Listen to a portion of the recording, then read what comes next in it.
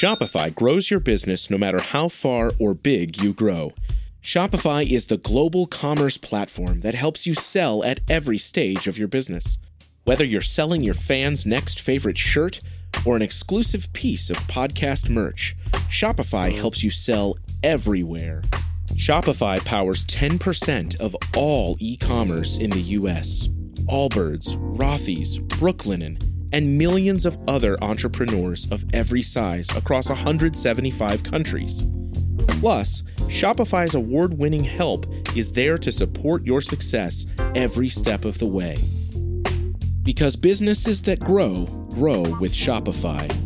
Sign up for a $1 per month trial period at shopify.com/income, all lowercase. Go to shopify.com/income now to grow your business, no matter what stage you're in. Lucky Land Casino, asking people, what's the weirdest place you've gotten lucky? Lucky? In line at the deli, I guess? Aha, in my dentist's office. More than once, actually. Do I have to say? Yes, you do. In the car before my kids' PTA meeting. Really? Yes. Excuse me, what's the weirdest place you've gotten lucky? I never win and tell. Well, there you have it. You can get lucky anywhere, playing at LuckyLandSlots.com. Play for free right now. Are you feeling lucky? No purchase necessary. Void where prohibited by law. 18 plus. Terms and conditions apply. See website for details. And the Oscar goes to... And the Oscar goes to...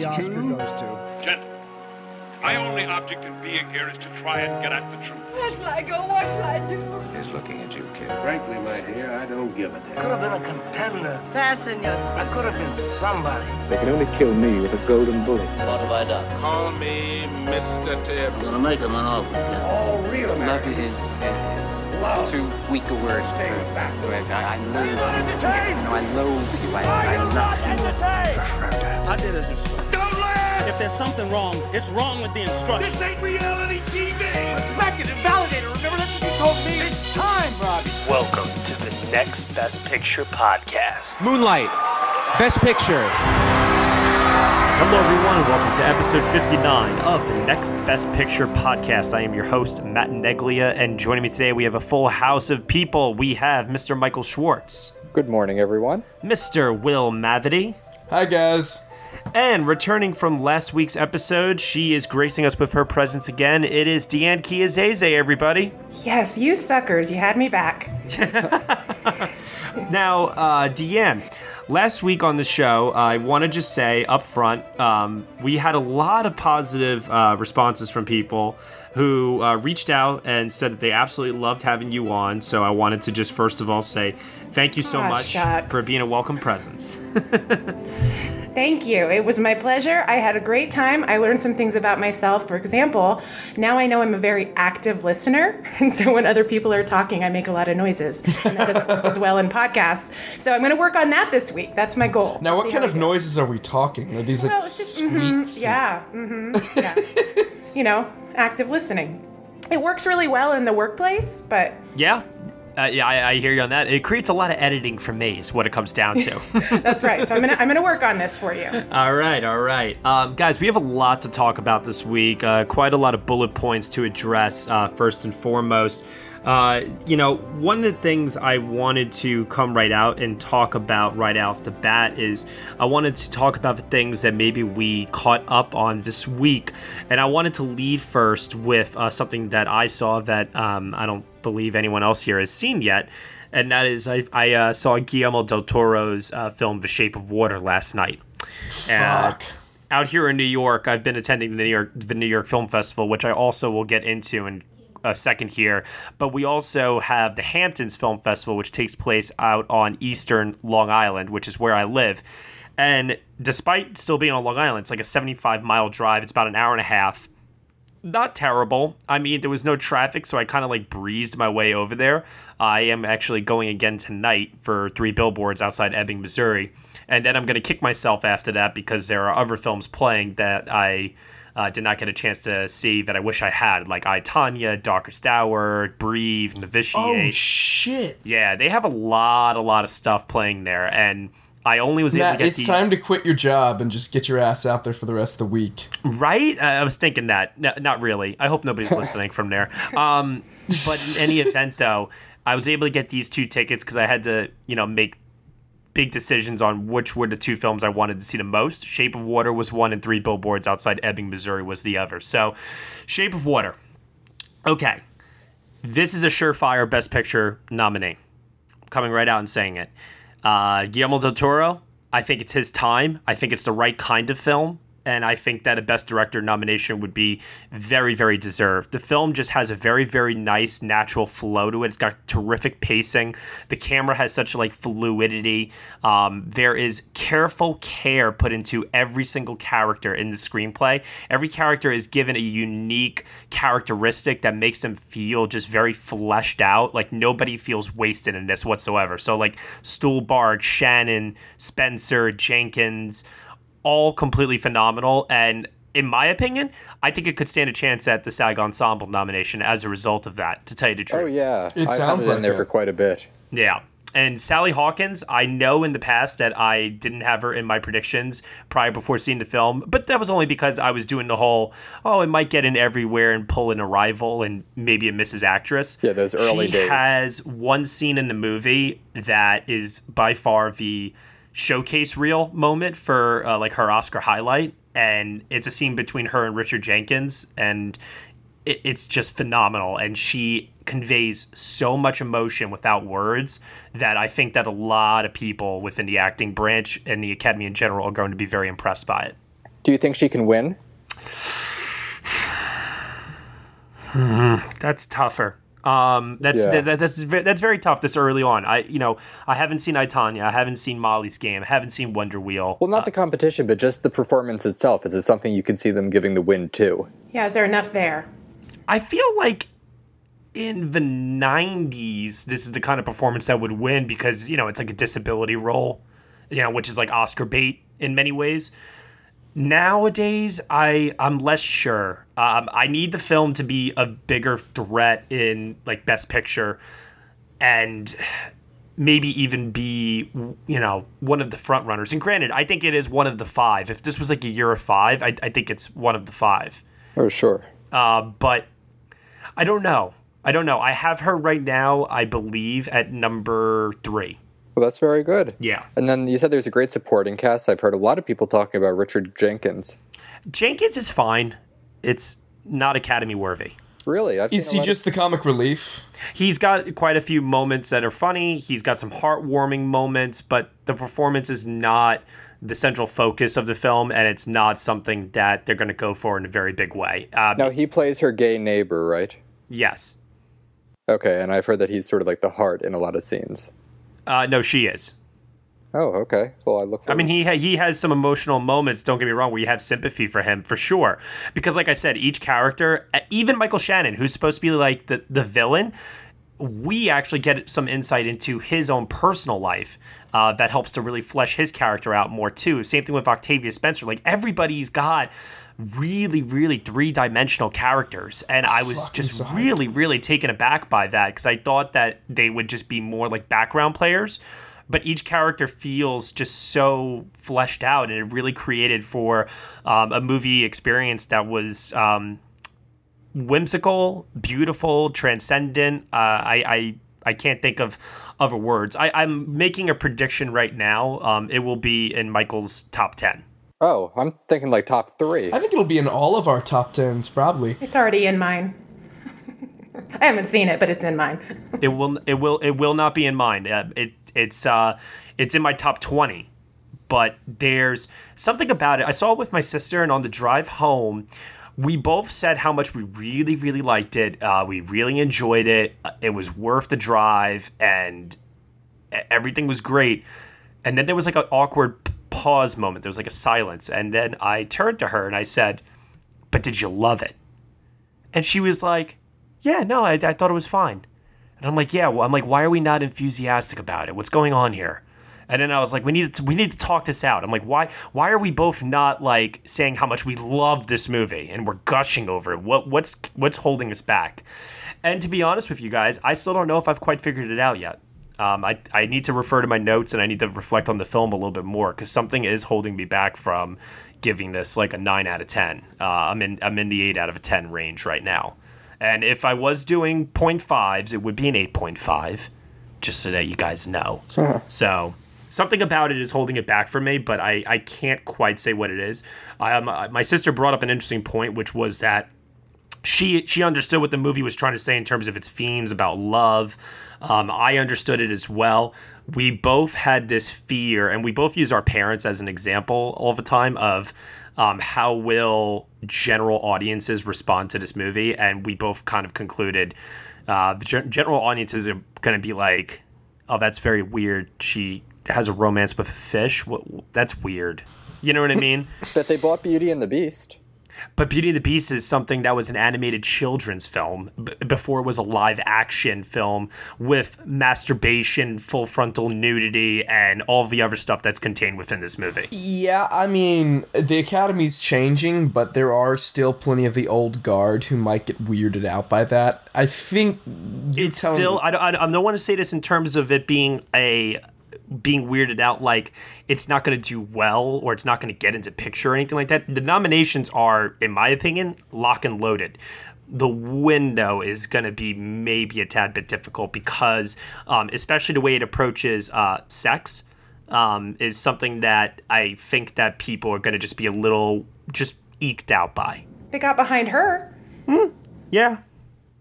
I mean, I'll tell you this much. It definitely puts Sally Hawkins in a pretty good position overall, I would think, for an actress win. Like I said, I have her number 3 right now. But the picture itself winning Best Picture, I just can't see it happening because of that subject matter. Now tell us about tech nominations. What do you see coming from there? Cinematography and score, obviously. Production design, definitely. Yeah. I have it winning production design and I have it winning score. How about costumes? No. I've heard good things. Yeah, costumes are, they don't, listen, here's the thing with costumes. In a weak year, yes, and it might prove to be a weak year, but I think maybe just because I've seen so much this year, I could probably come up with other nominees that could fill that lineup better than Shape of Water can. Now, if it is an across-the-board contender and it is heading towards like 10 nominations or something like that, costumes is something it could easily pick up. But for right now, in terms of text, I have it in cinematography, production design, original score, sound editing, and sound mixing. What about makeup? No. Really? Oh, really? Not even for the creature? Well, outside of the creature, that's all it is. And the makeup branch is just so weird. I don't see that being enough. We can never predict it, but bear in mind they love Del Toro films. And if they just campaigned on that creature alone, that could be something right there, especially if they love the movie. Especially if they love the movie. But that's the thing, though, and that's what I'm trying to get at here. I feel like the love will be there. I just don't think it's going to be over the moon enthusiastic love. Well, I guess we'll have to wait and see. Yep. Okay, so Shape of Water, definitely check it out when it comes your way. It's pretty phenomenal. The storytelling by this master storyteller, Guillermo del Toro, is just aces. It's his best film since Pan's Labyrinth. However, I do prefer Pan's Labyrinth to The Shape of Water. Alrighty, next thing on the list here. Let's talk about NYFF for a minute here in terms of some of the films I saw there, so that I can continue answering all of y'all questions. First film I saw right off the bat, I'll work my way up. Thelma. Anyone have any questions about Thelma? I don't know what that is. Of all the things at NYFF, how did you choose Thelma? The trailer intrigued me. Okay. Yeah, I mean that's really all it came down to. The trailer intrigued me, and it's a psychological horror film. It's not a straight horror film. It's like a pseudosexual, like very mysterious, art film. It's kind of weird, honestly. That seems to be an ongoing theme with everything you're watching this week. Yeah, right? She basically has like this romantic relationship with this other woman when she goes away to university, and the two of them, when they're together, she has like these supernatural abilities that grow stronger when the other girl is around, basically, To reveal anything more would be a spoiler, but it's a very interesting movie. Let's put it that way. Not a foreign language film contender, though. However, what is a foreign language film contender is the Palme d'Or winner, which I saw, The Square. I want to see that so badly. It looks so absurd. It is. Oh my God, it's so bizarre, and it's so. Will, I'm telling you, it is best watched with a theater full of people who love movies, because I can't help but feel like if you watch this movie with a theater full of like older people, it will be that much of an enjoyable experience because this movie is just flat out weird, but it embraces how weird it is and how absurd it is because it's poking fun at the way that we view art. You know, there's even a line in the movie where he says, if I took like your bag and I simply just placed it over there and I called it art, would you think it was? And it's just interesting how the film has all these bizarre, unusual, satirical moments, and you know, you look at it and you say to yourself, oh my God, is this the most brilliant movie I've ever seen, or is it the most pretentious movie I've ever seen? I really have no idea. I mean, you'd probably say the same thing about Force Majeure, right? So, I mean, that seems to be a trend in his work. Also, you know, it shows Andy Serkis wasn't doing anything special, right? There's another great ape in this. It's true. It is true. There is a scene involving a man playing an ape at a dinner party. That is one of the best scenes I've seen so far this year because of just how committed this actor is to making this ape seem so authentic and real, and it's like just baffling everybody in the room because everybody in the room is thinking, oh, this is very nice, oh, this is a very nice piece of performance art, oh, how lovely. And then it gets like really serious because the guy that's playing the performance is like really into it to the point where it starts getting dangerous. And it makes everybody just more uncomfortable, and then you could feel the tension in the room just going nuts, and it's just really freaking fantastic. Really, really, really, really, really unique movie for sure.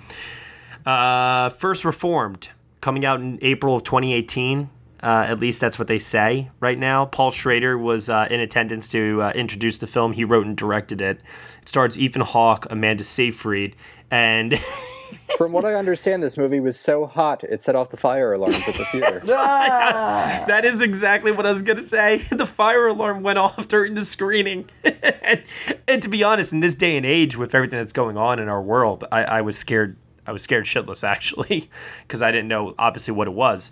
But we went back in the theater. They kind of reset the film back like 1 minute from where we left off, and we just continued watching it. Yeah, this film is dark. This is a very dark movie.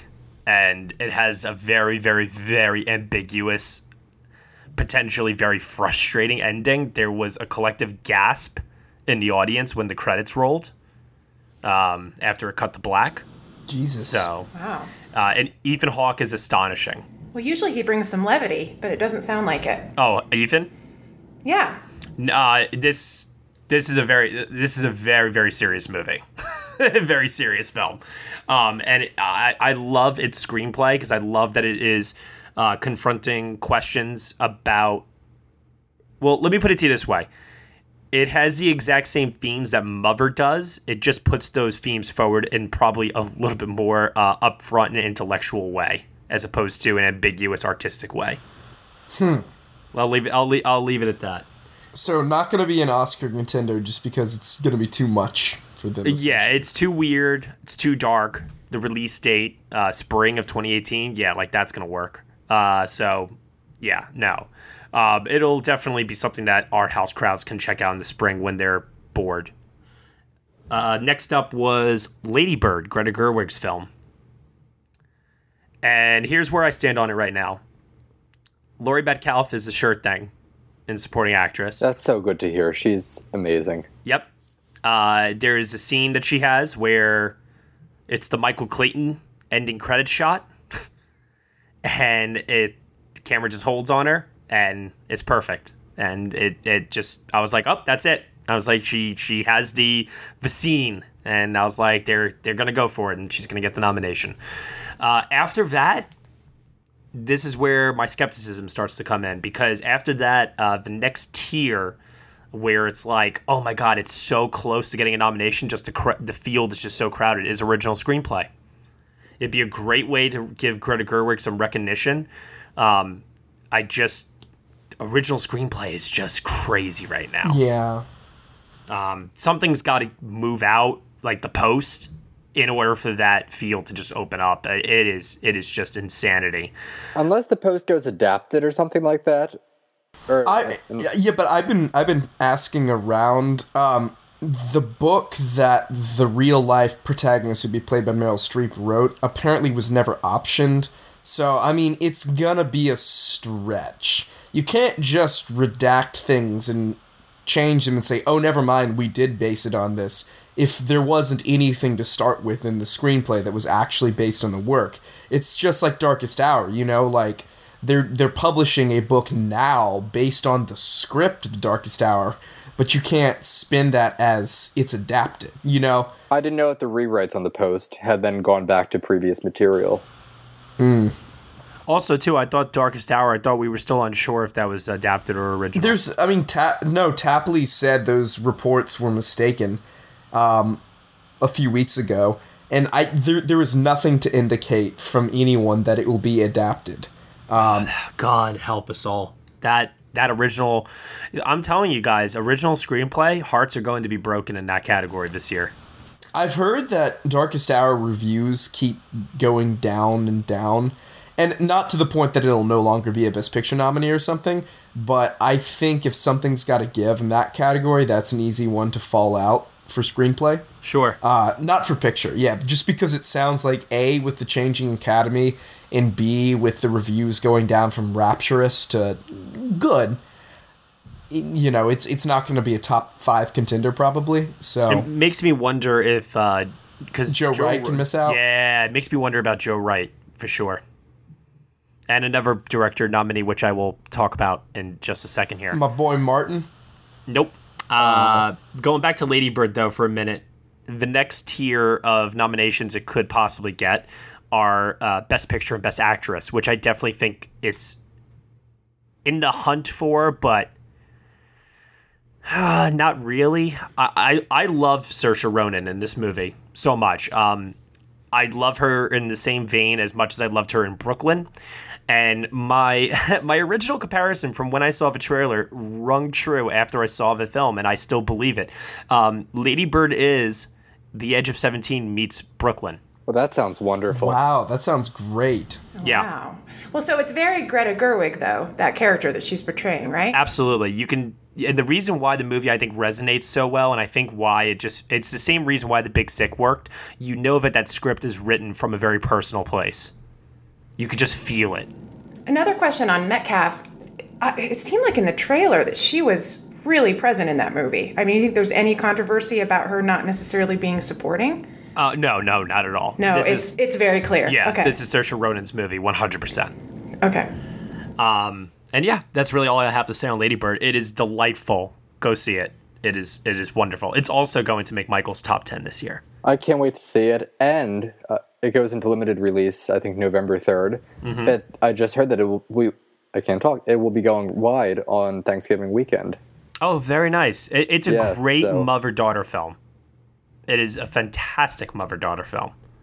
So, Will, bring your mother. All right, I'll do that when I'm back on the East Coast. Good to know.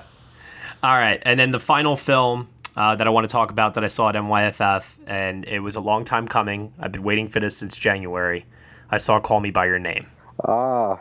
Is this one going to make my top 10? This will also be in Michael's top 10. Just a lot of shorts films this year, basically. Michael's taste is just so easy to shape. It's insane. It would be very strange if the Jewish coming of age movie did not make my top 10. Yeah. Oh yeah. I will admit, a tad bit overhyped. I think, just a tad, a very very tiny tad. I think it's really great. Like, it's really good. But I don't think it's Moonlight. And I would say it's maybe even better. I would say it's better than Carol, probably. So I'd say it's better than Carol, not as good as Moonlight. If we're just talking in terms of like, queer Oscar contenders over the last couple of years, just make that, that comparison. The acting by Chalamet is the real deal. Yeah, he's very good, going all the way back to Homeland. So I'm telling you guys right now, leave him out of your best actor predictions at your own peril. No, I have him getting in, particularly as weak as that category is. I have him getting in without a doubt. Now, tell me if I'm crazy here, but over in supporting, I have both Armie Hammer and Michael Stuhlbarg in there. You're not crazy because Stuhlbarg has a monologue that is really, really well written that could carry him to a nomination. However, outside of that, he's a background player that the movie never focuses really on him outside of that monologue. And so it's like Viola Davis. In doubt. Yeah, it's basically like the one scene thing that worked for Viola in that movie. Yeah. But I would actually, at this point, I would be tempted to rank Armie Hammer higher than Stuhlbarg because Hammer you could argue he's co-lead, but he probably will be campaigned and supporting. It's Chalamet's film. So I have heard a lot of people predict the cinematography for a nomination. No. You don't think it stands a chance? No, I don't. I think the cinematography is really well done. I think that it really captures the high-key lighting that makes you feel the summer heat of being in somewhere in northern Italy. And I think it also helps to give the film a very warm and cozy feel to it, which also helps with the overall feeling that the film gives off. This is a film that celebrates love. This is a film that's just all about love. And as a result of that, because of how it makes you feel while watching it, it makes you just want to give the film a hug when it's over. So, I mean, the cinematography plays a role in that. See, that's how I felt during Carol, so this has me very excited. Yeah, no, you should be excited. Everybody should be excited to see this movie. This movie is really, really well done. It's just not... Let me put it to you this way. It's not the film that I thought Moonlight was, because I thought Moonlight was groundbreaking when I saw it. I thought that the concept was original. I thought the way that film was shot was very original. I thought the way that the music was implemented was original. Like, that movie had just so many unique elements to it that really helped it stand out. This is a movie that's more traditional. Yeah, more traditional. There you go. That's the way I would categorize it. Absolutely. But it's still just lovely. It's fantastic. So do I see it getting into picture? Yes. Do I see Luca Guadagnino getting into director now? Just about. Yes, he's on the cusp. I'm a little unsure, though. I've taken him out right now. So, I don't know. But it has a pretty good day either way. Yeah, oh yeah, absolutely. Original Sufjan for song. Yes. It's probably getting in for. That's what I'm curious about. What about Sufjan? I know he has some original older versions in there, but he wrote some music for it. How was that? The music that was written for it is just fantastic to the point where it probably will be nominated. Could potentially win. It all depends on how the season shakes up a little bit more as it moves along. But I see it getting a nomination for original song. Score, I believe, has been disqualified though.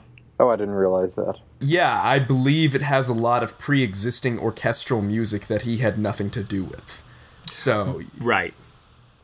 Yeah, so which is a shame. And by the way, just throwing this out there, there is absolutely no way in hell, because I've seen Last Flag Flying at this point, and Aaron Sorkin, I don't think they're going to do it right away. The only thing that stands another chance at this point is the Disaster Artist, which I don't see happening. There is absolutely no fucking way that James Ivory loses the Oscar for this. Yeah. Unless something like The Post actually did move, it's pretty much locked and loaded. Yes. And even then, even if it moved, I mean, he's got a great narrative. He's iconic. He's 90 years old, and he's never won despite multiple nominations. I mean, he was also supposed to direct this too.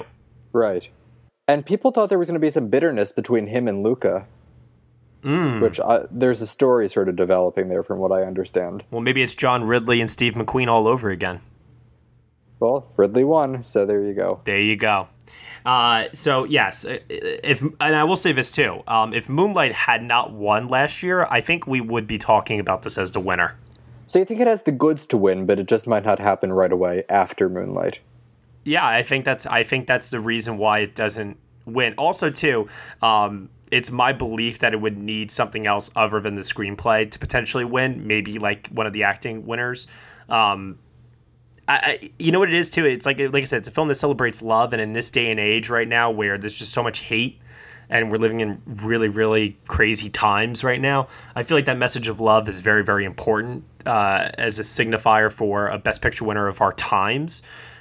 But Moonlight just won last year. It's just the odds are not in its favor, and it's just not going to happen. And you know what? I'm very, very, very, very content with the adapted screenplay win, if it were to happen, being the way to recognize the film. I'm very okay with it. And I think everybody, once you guys see the film too, I think you guys will see that as well.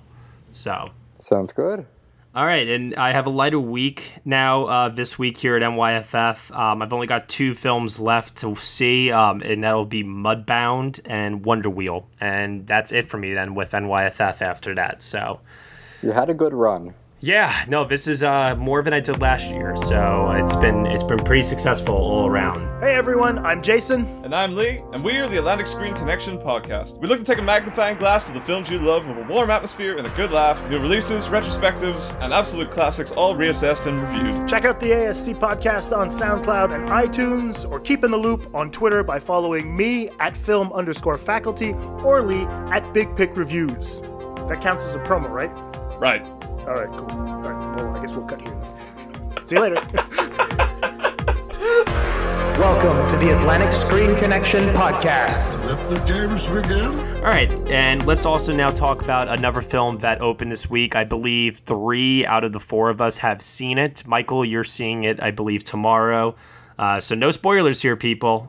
Let's talk about Blade Runner 2049 and its Oscar potential in this year's race. Yes, please. So, Deanne, you're the guest here. I would love to start off with you. What do you think here? Sure. Well, okay, first, I really loved this movie. I watched for the first time the original this week, which I can totally understand why people loved it. I'm a huge original Alien fan. I grew up watching that, and so the Alien movies kind of hold a place for me. So I can see how if people have nostalgia for that original Blade Runner, I get it for sure. But for me, this new version was far superior, and I had so much fun. But as far as awards, I keep wanting to say that I hope that Denis Villeneuve can get in there, but then I keep thinking that I can't put this as a Best Picture contender, and so I just don't see how I can put him in the director race. So unfortunately, I don't see it taking any of those big prizes, but I definitely think there's a lot to talk about in some of the other categories for this film. So it's really funny you say that, because you know what I did to justify it was I put Denis Villeneuve at number 5 in director, and I put the picture at number 10, where we probably won't get 10 nominees for picture. So right, I have it just missing in the end. I'm gonna try it out for a little while. I'm gonna let this ride, and I'm gonna see how I feel about it. I think there's a lot of people in the Academy who grew up on the original Blade Runner. You got to remember it's 35 years old, that film. There is an old guard in the Academy of people who are still around who worked on that film. There are people who also just were heavily influenced by it in the tech world as well. So I think that is a good thing working in its favor right now overall. It also helps that it's, one of the most critically acclaimed, highly praised films of the year right now. The only thing that's hurting it is the public reception, and how well will that hold up over time with its with its awards chances. I mean, if you're a smart person, and we're all pretty smart here, I would say cinematography, production design, visual effects, and the 2 sound categories. Yeah, I would say those are the nominations that it will get. So that's 5 nominations, and I think that is probably the safest place to be right now. Yeah, it's not getting a screenplay. No. The writing is too thin, and It's funny. I saw the book that it's adapted from at Barnes & Noble yesterday. Yes, people still go to Barnes & Noble. I still go to Barnes & Noble. But and I'm thinking, oh my gosh, it got these 2 huge, crazy movies out of this tiny little book. So, I mean, obviously that just tells you, I think the themes that are pulled from the original source material are probably pretty light in terms of the writing that went into that. Will?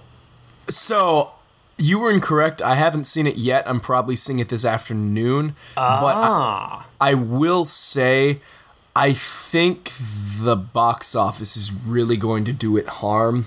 I think it really needed to be a hit to contend in director or picture. So as of now, I'm keeping it entirely below the line. But I really do think Roger Deakins can win. And I think it'll win visual effects, too. Yeah, Deanne, do you think that it's going to win visual effects? I don't know. I think some of the stuff that we saw there, I mean, the scene that sort of comes to my mind, right, that stands out is probably the one that involves 4 hands in Ryan Gosling's head. Yes. Oh my God, what a beautiful, breathtaking shot that was. And it was. And, so I can see just for that there's enough there. But I mean, look, if I can, just fangirl on this movie for a minute. This is not Oscar talk, but can I just talk about it for a minute? Sure. Okay. I thought, as a whole, this entire film was so much fun. I loved Arrival. Arrival was number 2 for me last year. And I think this movie has a lot of similar themes. And I think it was very, very well executed. I thought it was interesting. I loved every minute of it. I didn't want it to end. So I think that because of that, I think there's going to be enough people that are going to talk about it that I think it will continue to at least have some staying power in the box office and hopefully make up some of that ground over time. There's some really great performances in this, although not Oscar worthy. I thought Harrison Ford was super fun and did a really good job with kind of having to take on sort of a heavy load in the third act. And I thought he did really well executing that. Not that I think he's going to get any award love for it. But I also really dug all of the female actresses in this particular movie because I feel like if you were to put all 4 or 5 of them together into one woman, they would be a really, really well-developed female character. But they're all kind of spread out amongst these different characters and characterizations that I find really interesting. Sylvia Hoeks is going to be such a freaking star after this movie. Yeah, that's who I need to talk about. I heard you mention this on your review, and I am totally with you. She fascinated me. First of all, I just have to say, anyone who can wear white, especially women who can wear white suits, like Olivia Pope, it's impressive to me, and she pulled that off. But also, I think her character is really interesting because I actually got a lot more of it. I know everybody's kind of calling her the badass of the movie, but there's a scene kind of near the beginning that kind of paints her character in this replicant world, and she's someone who is obviously kind of doing somebody else's will and trying to see something through, but she shows some incredible vulnerability related to watching something bad happen to somebody of her kind. Mm-hmm. And I kind of feel that even though it seems like she's maybe motivated by the person that's controlling her, I also think there's this whole other motivation for her in the movie that plays out really beautifully in terms of what she's trying to achieve and accomplish. So I think there's some depth there, and I didn't really quite realize it when I was watching it, but just as I kind of thought on it, I just appreciated her more and more. Yeah, definitely. Will, you and I are score junkies. Have you listened to the score on its own yet, or are you waiting to see the film? I have. I've listened to chunks of it. I mean, it sounds good and atmospheric. There don't seem to be a lot of melodies there. It's my favorite score of the year, just throwing it out there. I like listening to it. I'm not sure it gets nominated. Yeah, I'm with you on that, but I just wanted to gush over it for a minute. Oh, yeah. No, it's and great I think listening. Deanne and I are both in agreement on this. Roger Deakins is winning the Oscar, plain and simple. Yeah, this movie is so beautiful. I don't buy it yet. I do not buy it yet. It's so beautiful. I'm sure it is, but he's lost many times before for beautiful work, and I think this movie is sort of going to fizzle out by the time of the Oscars. And Dunkirk will be on their radar still as a Best Picture nominee. So you're going with the Best Cinematography winner is going to a Best Picture nominee? Yes. Okay. I can't argue with you on that logic. You know, that stat has held up very well over the years. So, yeah, I can't go against you on that so much. But I will say this. I think that Blade Runner being a contender for things like picture and director is still not out of the question, but it's definitely very low probability. I would argue, and I also think too that if enough think pieces and enough is said about Deakins and this role, this integral role he plays in this film as the cinematographer, I think that that narrative can build up to a point where, yes, I know they don't see his name on the ballot, but they will know. Yeah, well, that's what happened with Kevin O'Connell last year, but also Hacksaw Ridge was a big contender. So I think once he has a movie that's really back in the race in a really big way, Deakins will get his due. He will get an Oscar eventually.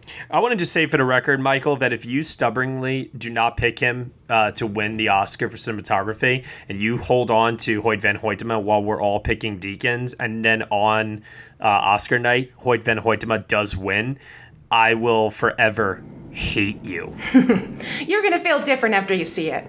Yeah, wait. And this is the funny thing about that. Deanne, you just said the funniest thing ever to me. You know why Michael's going to love it? You guys ready for this? It's in Philly? No. Even better. And, Wait, is it in Philly? And nope. Frank Sinatra. Oh, yes. Michael told me, I'll never forget this. It was like the trailer for like Kingsman 2. And he was like, I think I might check it out just because Frank Sinatra music is playing in the trailer. And I was like... I did say that. I remember that. And so, Michael, there's a scene in this movie with Elvis Presley and Frank Sinatra that immediately, as I was watching it, I was like, oh, Michael will find some merit in this. Yes. All will be revealed when I see it this week. Mike, if you jinx the film, we're going to drive up to Philly and beat you up with a bat, Goodfellas style, just so you know. Jesus. I will say this. I do predict Michael's going to hate it. Yeah, look, I'm sure it's a very well-made movie. It's just, not my type of thing. I could tell from the get-go. Yeah, he's not going to have an open mind to it. I don't think. Maybe I'll be surprised. Who knows? Yeah, who knows? Who knows? That's what happened with Arrival last year. I didn't like Arrival the first time around, but it ended up on my top 10. That's true. Let's move over to last week's poll now, which last week's poll was about the original Blade Runner. And the question I asked was, if you could give an Academy Award to Blade Runner in 1982, what would it have been? And every single category that was listed received a vote. So nothing received 0 picks from our readers/listeners. I want to thank you, everyone who voted on this. Can anyone guess what was voted as the number one Oscar that People Wish Blade Runner had gotten in 1982? Cinematography? Score. With 25.24% of the vote, best cinematography. Yeah, I figured. It's so well shot. Can anyone guess what came in second place with 11.65%? Production design? Harrison Ford. Production design. I'm so good. And then right below that, in third place, best supporting actor for Rutger Hauer. I love those rankings there. I'm really happy that people didn't actually pick picture and director. Did you guys look at 1982? That was where I was struggling. I'm like, okay, you got E.T. in there, Gandhi, Tootsie. Yeah. You have Meryl Streep for Sophie's Choice. Das Boot is in there, right? Yeah, right. I'm having a hard time. Yeah, for me, like that's the year where it's like E.T. wins picture. Man, Wolfgang Peterson for Das Boot would probably be my director win.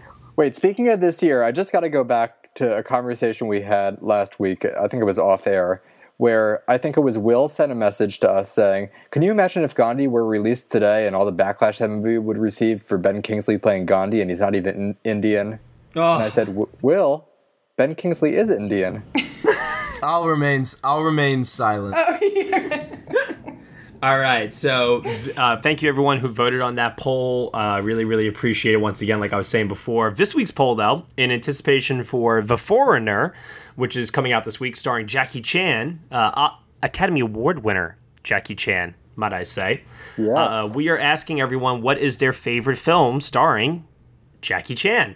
And it's a long list of films. I'll just read them off as quickly as I can here. We have Crime Story, Drunken Master 2, The Forbidden Kingdom, The Karate Kid, Kung Fu Panda, Mr. Nice Guy, Operation Condor, Armor of God 2, Police Story 2, Project A, Rumble in the Bronx, Rush Hour 2 and 3, Shanghai Noon, Super Cop, Wheels on Meals, and Who Am I?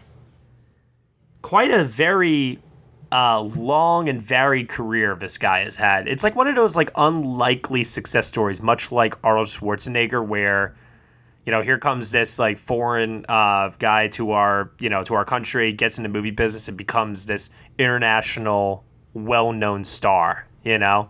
Yet I've only heard of 4 of those movies. The 3 Rush Hours and Kung Fu Panda. What? You haven't heard of Shanghai Noon? You haven't seen the Karate Kid remake? Oh, that's right. I know of the Karate Kid remake. I haven't seen it. I've seen Rumble in the Bronx and then some of those other more mainstream ones, but that's it. No one's ever seen Drunken Master? I grew up with Jackie Chan. I've seen The Drunken Master. Yeah, I've seen most of Jackie Chan's films. Like, far too young. Like, my first R-rated movies. You know, a part of me actually considered putting in as an option the bloopers from Rush Hour 2. Oh my god. Damn, he ain't gonna be in Rush Hour 3. I predict that to be the winner. That scene with Don Cheadle when he's like, his name is Lee, goddammit. And he is like so freaking funny. I have such fond memories of those movies growing up. I think Shanghai Noon is really underrated too. Noon and Nights are fucking hilarious. Yeah. Yeah, definitely. All right, so everybody, let's take a stab at that poll on nextbestpicture.com. Cast your vote. Let us know what you think is probably the best Jackie Chan movie, your favorite Jackie Chan movie. There's no right or wrong answer here, so have at it. All right, and now we have 2 trailers to review here really quickly because Michael actually has to bounce out of here, so we're going to speed through this pretty fast. But, first one up is going to be Woody Allen's film, which is premiering this week at NYFF, called Wonder Wheel, starring Kate Winslet. Let's take a look at this one. Coney Island, 1950s. The beach, the boardwalk. I work here on Base 7. Enter Carolina. Excuse me, do you know if Jenny's here? I'm Jenny. I'm Humpty's daughter. Here's wife. Is he gonna be surprised? I'm marked. They're gonna kill me. That's what you get when you marry a gangster. I gotta have a drink. No, Humpty, you've been good. Damn it! Miss, you can't be out here right now. We're expecting lightning storms. When you're married to a man who got rich putting people's feet in cement, you probably never had to do a dish. Your wife don't like to go fishing anymore, Humpty. She made like she liked it. To get me on the hook, I was the fish. You know she's a marked woman. Should she move on? I know where all the bodies are buried. Did he kiss you? Why are you getting so heated? I'm gonna find her. My head is pounding. Everything's coming apart. You look a little crazy to me. When it comes to love, we often turn out to be our own worst enemy. I know what it is you did. Don't you think you're being a little melodramatic? Well, I'm glad I stuck around for this one. Yeah, well, I mean, I try to keep you in mind. Vittorio Storaro's cinematography, as I mentioned before, I put it into cinematography and I kind of kicked out Wonderstruck. I was very taken aback by the visuals in this trailer. I was not expecting it to be this freaking, like, just striking with its colors and its lighting. Yeah. I wonder what will get nominated. Will wonders never cease? You know what underwhelmed me? Kate Winslet. Huh. Really? Yeah, I'm not as sold on it now as I once was. I think they're hiding some things about the character from what I understand. Yeah. There's some developments that you can't really put in a trailer. Just like Midnight in Paris, in the trailer didn't talk about what the movie was. Mm-hmm. There's some stuff here in terms of character development that I think they want to keep under wraps for now. And it's a very short trailer. It's only like a minute and a half. Oh, yeah. And Deanne, what do you think? Oh, I'm excited. I mean, he typically writes kind of interesting female characters, like Blue Jasmine, for example. So I think that there's definitely a possibility that this was more nuanced of a performance than it looks like in the trailer. She plays an actress, and then there's something with the mob, it looks like. Everyone looks good here, Jim Belushi especially. You know what? Honestly, I couldn't tell that from the trailer at all. What, that he was good or that it was Jim Belushi? Both. I think that Winslet and Timberlake were more the focus on this, and I did not see anything in the trailer that indicated to me that Jim Belushi is giving an Academy Award performance of any kind. I didn't say Academy Award, but he sort of reminds me of like Andrew Dice Clay in Blue Jasmine. This comedic actor who's going to show up and give an unexpected performance that we don't see from him. Sure, but I don't care about that. I care about the Oscars. Screenplay, I don't see it. I really see this being cinematography in Winslet. I don't see it going elsewhere. Anybody else? We always have to consider Alan, especially if he's on top. So, I mean, it could happen if it shakes out that way, if they really like the movie. I think this needs to be like literally like a 98 on Rotten Tomatoes, like unanimous praise in order for it to contend this late in the game. Yeah, we'll see. Amazon has it. I'm sure it'll do good box office because his good movies tend to do very, very well. Yeah, we'll see if it is good. I think when you screen it at the New York Film Festival and give it a December release, that's usually a very good sign. I don't know. It didn't work out so well for Last Flag Flying at this point. No, I'm saying Woody Allen specifically because he's usually like middle of summer. Yeah, that's true.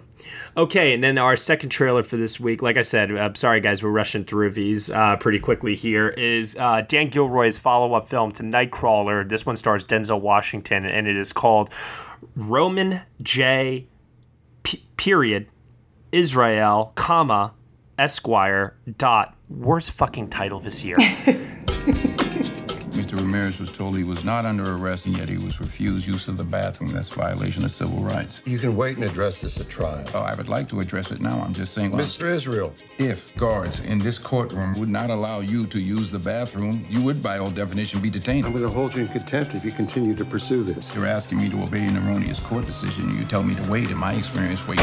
Okay, find you in contempt. Voluntary manslaughter, it's a good deal. It's an enema of sunshine. Sorry for taking a nanosecond off of your assembly line rubber stamp existence. Hello? Everybody looking at you crazy. Roman Israel, we'll talk about what to expect if you are arrested. We're gonna rap. I don't mean hip-hop. I'm sorry. Why are the sisters standing and the brothers sitting? That's gendered and sexist. And polite. And patronizing. And polite. This law firm has run a deficit for years. You're firing me? You were a cornerstone of activism. You're inspiring. I'm tired of doing the impossible for the ungrateful. And you gotta make a living. Take care of yourself. I am. I know where CJ's hold up. What's that worth? A lot. Don't tell nobody. Everything we discuss will be confidential. The man who did it, I know where he is. I want the reward, cash.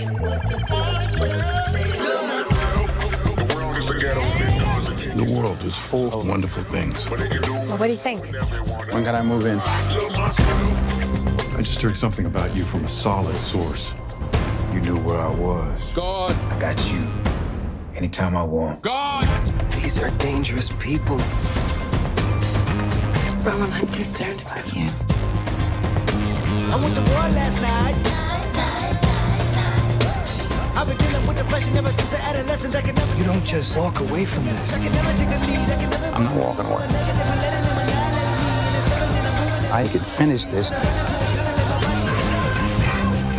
Each one of us is greater than the worst thing we've ever done. Yeesh. Can anyone tell me what this film is about? Yeah, it looks like it has like 5 different plot threads. And like, I'm intrigued, but from what I've heard, that transfers to the movie where it's like 7 different things going on at once. Just a bunch of messy, not unconnected, but somewhat unconnected ideas with a really good Denzel Washington performance that just isn't enough.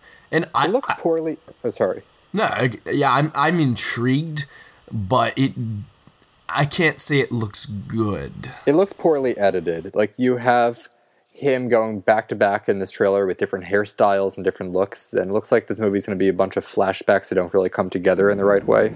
Yeah, I think it was trying to highlight too for him kind of those dismissive one-liners as kind of like Nightcrawler had. That was what some of Gyllenhaal's best stuff, but this is nowhere near as good as Nightcrawler was. So I don't see Denzel getting in. I just don't think there's enough there. Yeah, does it worry anybody that with Denzel being such a fringe contender that we're heading for another Oscars So White in all the acting categories? Oh yeah, that's extremely concerning. I mean, I think Get Out still can get in for picture, but that maybe Octavia Spencer. Yeah, and Octavia might get in. No, I've seen the movie. I don't think it's enough. Although she is quite enjoyable in the film, I will say, and I still have her in my 10. I just don't have her contending in my top 6. Let's say. It all comes down to Mudbound, and Matt will know soon once he sees that. But even if Mudbound is well liked, I don't think anyone's predicting. Well, Mary J. Blige, maybe, right? Yeah, I have Mary J. Blige in. I have Jason Mitchell in my 10, and I have the film also getting in for, I believe, adapted screenplay and picture. But there's the Netflix factor. So, going back to Roman J. Israel Esquire. What a terrible title. Denzel is on shaky ground, and there is a lot of expectation for him to perform here, and hopefully the fact that he is Denzel and he is great is enough. I got nothing else really to add to this trailer. It really didn't do anything for me at all. Yeah, it doesn't look too promising, which is a shame because Dan Gilroy did a great job with Nightcrawler. He really did. Really, really did. Okay, Michael, you have to go. I apologize. We went a little long. Michael, where can they find you on Twitter? As always, you can find me on Twitter at MikeMovie. Hello, everyone. This is JD from the In Session Film Podcast. Each week, we review the latest from Hollywood, California. Well, yes, Brendan. We also give top 3 lists. Okay, yeah. Thanks again, Brendan. Additionally, you can hear us talk other movie news, trailers, varying movie series, or other interesting film-related topics, and even rants and raves of the week. That's correct, Brendan. On top of our main show, every Friday, you can also hear our extra film podcasts. Good job, Brendan. Thank you, JD. It's my goal to make you proud. You're the father, after all. Yes, and I'm very proud. You can listen to the In Session Film Podcast on iTunes, Stitcher, SoundCloud, or at InSessionFilm.com. Brendan, will you please let me complete just one? Nope. Oh, for heaven's sake. Listen to the In Session Film Podcast every Monday and Friday. Subscribe today and hear me verbally beat JD like a Cherokee drum. No. That's not how this works, sir. Hey, no, you go cry at Midnight Special again, okay? That's what you're good for. I will. You know what? And I'll do it while pummeling you. I'll do both at the same time. How are you going to pummel me? Yeah, I don't buy that. That's just how it works. Okay, Michael had to get out of here, unfortunately. Get out, pun? No? Hey! Okay. And Will, you have some news you just want to run through very, very quickly? Yeah. All right, so Anthony Hopkins, Emma Thompson, and Jim Broadbent will be starring in a modern-day adaptation of King Lear, Shakespeare's King Lear, for Amazon. You know, that's a very juicy part for any actor, and Hopkins will no doubt slay. So, potentially, Anthony could be looking at another nomination next year, since Amazon seems to be better at campaigning than Netflix. Rumor has it that Ryan Murphy might be directing Glenn Close in the Sunset Boulevard remake. What? Yeah, which, I mean, he did a good job with American Horror Story, but it's not really who I was expecting. I'm sure Michael, if he were here, would shit himself over that. Yeah, what do you guys think about that? Well, he also did that, Betty Davis Feud, yeah. The Feud, right, which kind of seems like maybe this is maybe what inspired that a little bit in terms of taking this lead. It means we might get... I mean, he'll certainly play up the dramatic elements. I feel like it could really tend into the campy, though, which may or may not work if we want to see Glenn get her Oscar.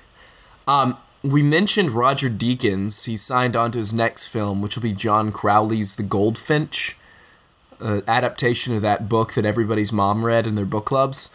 And it's going to have Ansel Elgort in the lead. John Crowley had a good natural eye in Brooklyn. So hopefully when teamed with Deakins, and if Deakins doesn't win this year, then maybe they can come back around if that happens to be a Best Picture contender, and then win for that. The long, fluctuating in purgatory Hostile, starring Christian Bale, was acquired for a... Oh, it was? Yeah, Byron Allen's Entertainment Studios bought it, and it's going to get a December release date. Oh, you're kidding. No. Oh, that's unfortunate. I was hoping that this could be a spring contender and it could, maybe have some legs. No, it's coming out this year. I don't see this going anywhere then. Yeah, I agree. Maybe Max Richter's score or something, but yeah, I think this is going to just kind of get lost in the shuffle. That is very, very unfortunate because I've heard Christian Bale is astounding and the cinematography I've heard is great.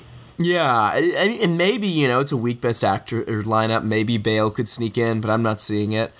Brett Ratner is going to be directing the Hugh Hefner biopic starring Jared Leto. The news comes a week after Hugh passed away. We'll see. Those are two people that the internet is not a big fan of, so I feel like we're just going to see a lot of complaining about this movie for like the next 2 years. Brett Ratner, it's funny, we were talking about Jackie Chan earlier. Brett Ratner has done some good films, like the first 2 Rush Hours, and then Brett Ratner has done some very bad films, so we will see how that goes. I feel like he's such a frat boy director type that I can't help but feel like he's going to encourage Jared Leto to get into his method acting. Yeah, what is Leto's method acting going to be in this? Jesus Christ. Yeah, I'm a little worried. I'm scared. Yeah, and Margot Robbie, I think, is rumored. Is he just like going to go to bars and like pick up women and be like, yeah, I have to do this? He might actually go up to Margot and, try to make a move. You never know. I mean, that would be one beautiful kid. Just throwing it out there. No, that's true. I choose apathy on this movie. I choose complete apathy. There you go. There you go. Nothing else needs to be said. I'm not a fan of this idea. But I'm not surprised it was Brett Ratner. Apparently, he's tried to style his entire mansion around the Playboy Mansion. So, like, he's always apparently had dreams of being Hugh Hefner, basically. What a fucking tool.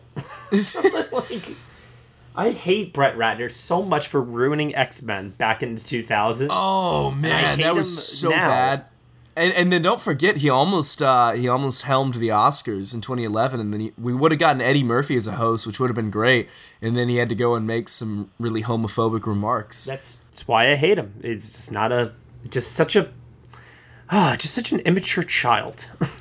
All right, so then we have Kathy Bates, Justin Theroux, and Sam Waterston are going to join Armie Hammer and Felicity Jones On the Basis of Sex, the Ruth Bader Ginsburg biopic. Michael has voiced his displeasure with this project several times, but he's not on here, so next time we talk about the film, we'll let him give his thoughts on that. Matt, you'll like this. Ramin Djawadi, as a sign of the fact that Game of Thrones is wrapping up, is re-entering the world of feature films.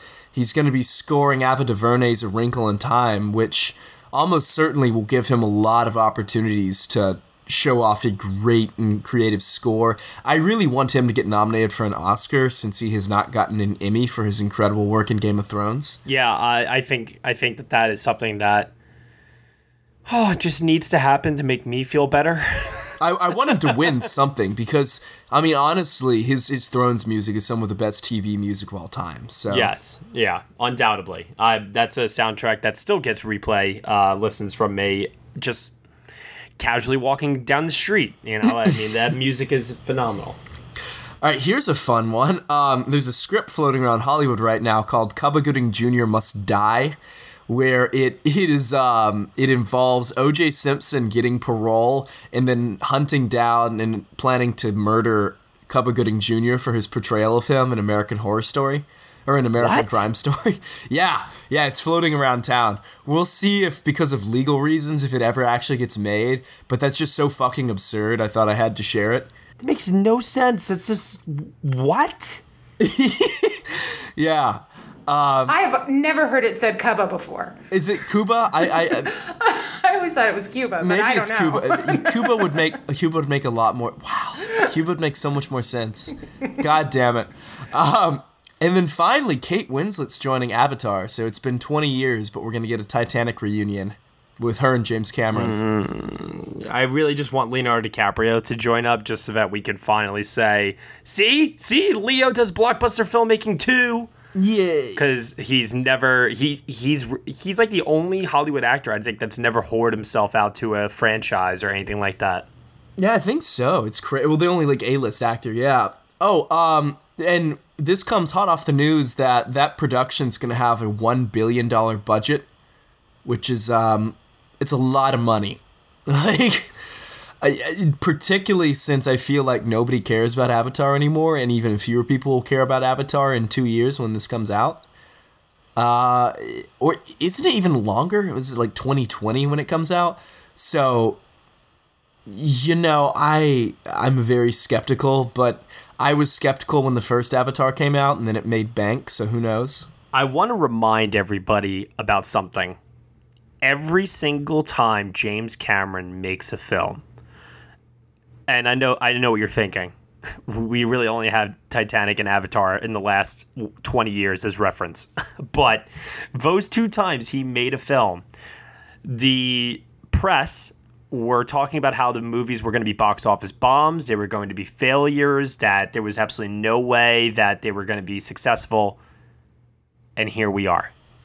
Yeah, I mean, obviously never doubt the guy. He knows how to pull a rabbit out of his ass, but... People will see it. It's going to make tons of money. You got Disneyland putting in a land. I mean, but what's so interesting is I literally have only seen this movie one time. How many times have you guys seen it? Oh, yeah, only once. I saw it 5 times in the movie theater. Fuck, really? Wow. Okay, all right. I wasn't even that big a fan when it came out. You were bought in. I was at the time. I was on the Hurt Locker train that whole year, so I never really got No. I was on the Hurt Locker train as well. I saw the Hurt Locker 2 times in the movie theater, and then it was gone. And I've seen the Hurt Locker countless times, and it's my number 1 favorite film of 2009 by far. Avatar, I don't even think is in my top 10, but Avatar was an experience, and it was a movie that I kept on bringing people to the theater to see it with because, well, at the time I got free movies. So that was part of the reason why I saw it 5 times. I didn't actually pay to see it 5 times. I don't know if I should say that. But I kept bringing people with me to see it because the 3D was just unlike anything I'd ever seen before. So yeah, and that is all my news for this week. So, yes.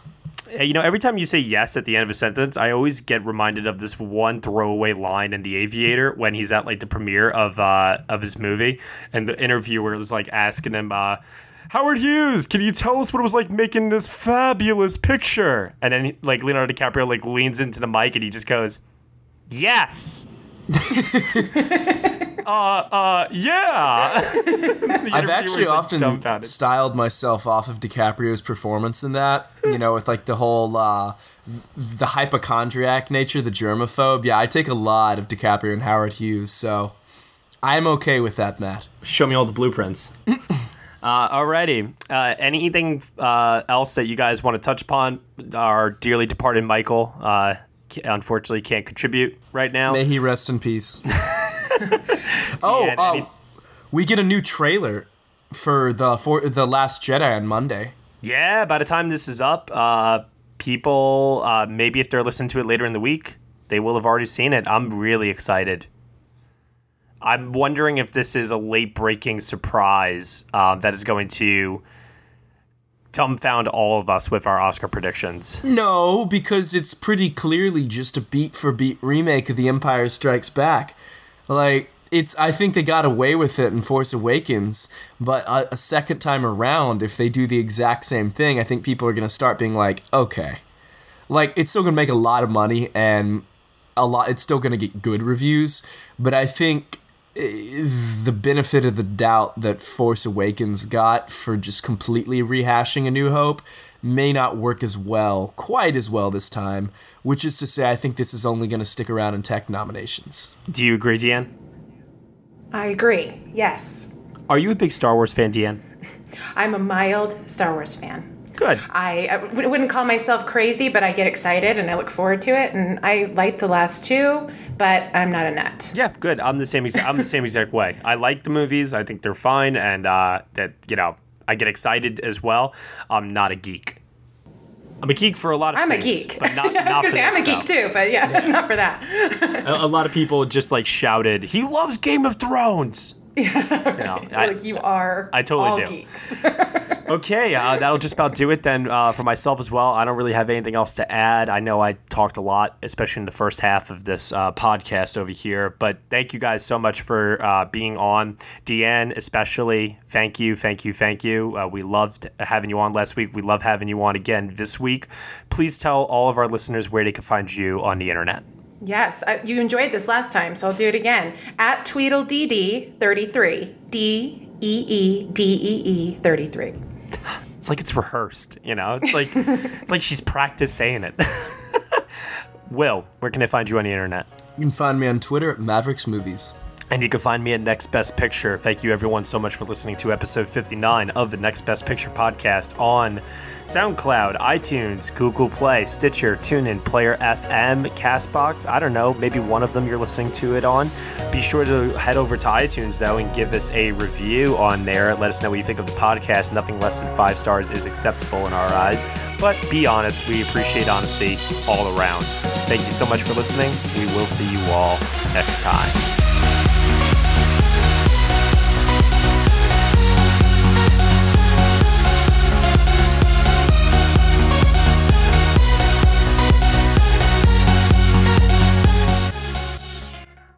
Judy was boring. Hello. Then Judy discovered ChumbaCasino.com. It's my little escape. Now Judy's the life of the party. Oh, baby, mama's bringing home the bacon. Whoa, take it easy, Judy. The Chumba life is for everybody. So go to ChumbaCasino.com and play over 100 casino-style games. Join today and play for free for your chance to redeem some serious prizes.